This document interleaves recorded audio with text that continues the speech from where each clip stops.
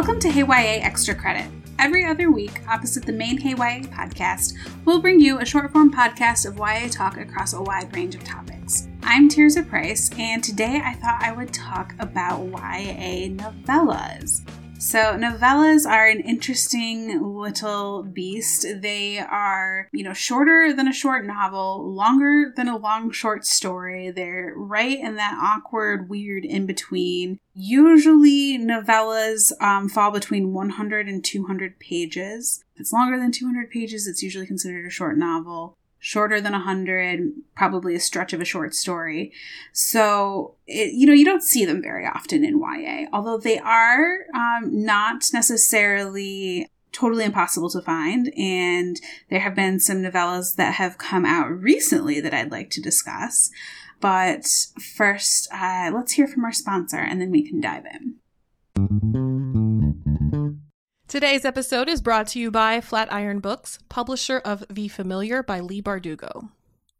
This is one I'm actually super excited about. I liked Leigh Bardugo's other adult fantasy books, and so I'm really looking forward to this one. It's set in the Spanish Golden Age during a time of high-stakes political intrigue and glittering wealth.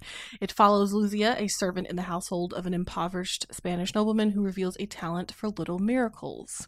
Her social climbing mistress demands Lucia use her gifts to win over Madrid's most powerful players, but what begins as simple amusement takes a dangerous turn. Lucia will need to use every bit of her wit and will to survive, even the help of Guillen Santangel, an immortal familiar whose own secrets could prove deadly for them both. So The Familiar by Leigh Bardugo is on sale now.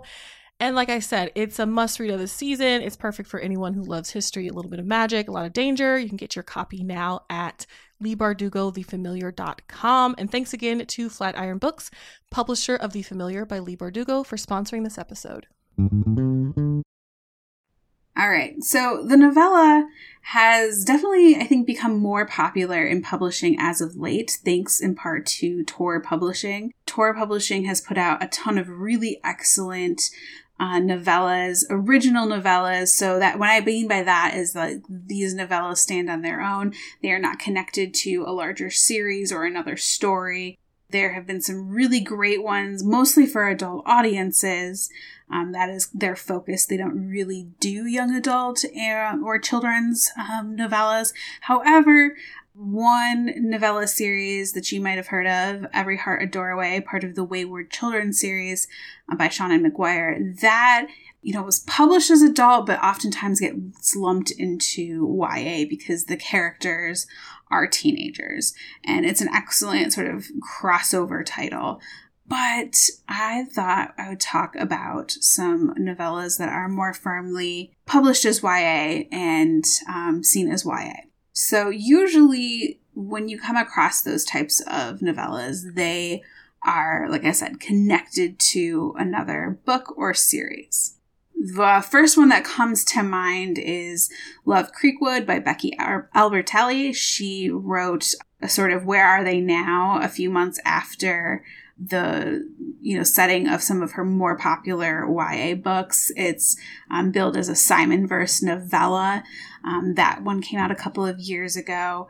Another one is The Gentleman's Guide to Getting Lucky by Mackenzie Lee. That was another sort of addition to The Gentleman's Guide to Vice and Virtue universe. And it is like a little sort of epilogue as to like what are they doing now. But today I thought I'd talk about 3 novellas, technically 4 novellas that have come out recently.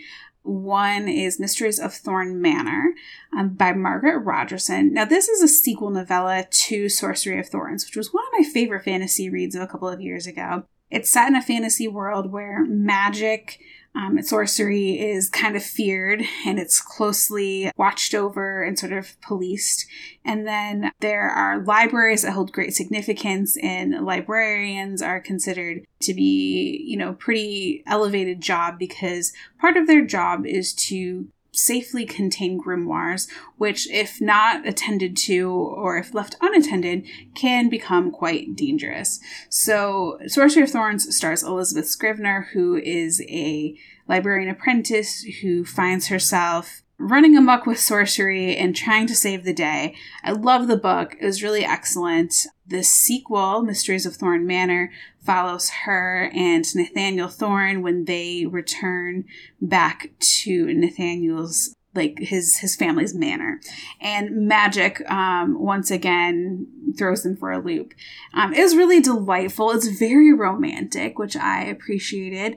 It did feel kind of like this very long extended epilogue to the characters. I really liked Sorcery of Thorns because it's just a fantastic book, but it does kind of end on this note that like makes you just like yearn for more. And I definitely would have loved having another full novel set in this world with these characters. But the nice thing about Mysteries of Thorn Manor and the novella form in general is that, you know, we were given a very lovely story with low stakes, and it was romantic and fun and sweet. And because we already care so much about the characters, I didn't need it to be like a high stakes conflict. I was happy to read about their low stakes conflicts because I just wanted to see them happy. So it worked really well, I think, if you have already read Sorcery of Thorns, which you would need to in order to enjoy this novella, because we just wanted to hang out with the characters a little bit longer. So that was really great, and it came out as a hardcover, beautiful hardcover with gorgeous artwork. So that is available now, but definitely pick up Sorcery of Thorns first. The other example of a novella that has come out recently is Killjoy, which is a Good Girl's Guide to Murder novella by Holly Jackson. Now, I have to admit, I have not read this series yet. It's been on my TBR forever.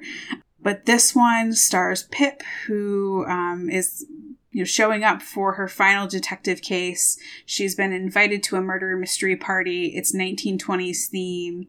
And then everybody kind of has to play along with this murder mystery scenario. It's supposed to be a game, but of course, when is it ever just a game? So that one looks really delightful. And this one actually came out in paperback, which is good because, I admit that I personally, as like a consumer and reader, find it hard to want to shell out $20 for maybe like 100 pages of content. This one is 200 pages, to be fair.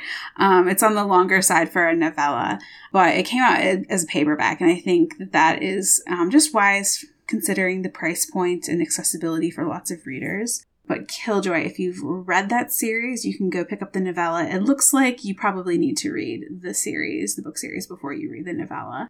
But I know that's been a very popular series. It's been very popular within my library. So it's nice to know that there's a little something extra for readers. So the last two novellas, actually, that I want to talk about. Last Violent Call by Chloe Gong. It looks like it is one book, but it is in fact two novellas, A Foul Thing and This Foul Murder. And this is kind of fun because I didn't realize that it was two separately bound novellas until I saw the box set in the store. And I realized, oh my goodness, it's like a slipcase with two novellas inside. So I have not read it yet because I still have not read the sequel to These Violent Delights. I know I need to, but A Foul Thing follows Roma and Juliet, and This Foul Murder follows Benedict and Marshall.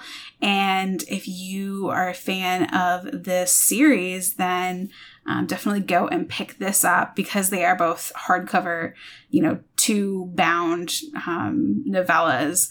The price point on that's a little higher, but that makes sense. It's like you're getting two novellas for the price of one novel. Okay, it makes sense. I kind of point out the prices though because what's exciting and interesting is to see that these novellas, even though a lot of them still follow the series or a spin-off book, and so it's not like a standalone type of deal. It used to be that novellas, you really only got those as like digital exclusives, so it's kind of exciting to see them being printed. I know that The Gentleman's Guide to Getting Lucky by Mackenzie Lee, which I mentioned earlier, that was initially just like a little bonus that Mackenzie Lee offered to readers as like a pre-order incentive. And then later it became published and it was put out as a physical book, which is kind of cool. So I like seeing novellas. I think I mentioned at the top of this episode that I, have been reading a lot of them lately. I like feeling like I can, read 5 or 6 in a month and I feel really accomplished, but they're not that long. I really enjoy listening to them on audio too, because sometimes I have a short attention span when it comes to audiobooks. So I would love to see more novellas. I'd love to see more novellas by authors of color. I'd love to see more novellas that are standalones and are their own thing. I think because of, the production and the price point and the fact that, they used to be digital only, they tend to be things that like only authors of books that have been really successful are allowed to, pull off putting out a novella. And it would be really cool just to see that opening up and expanding to other YA authors, because having read a lot of them, I think that the novella is an interesting and unique art form, and there really is a lot of exciting ground to explore in that format where you're between a short story and you're between a novel. It's kind of a fun, sweet spot to explore, and I'd love to see more of that in YA.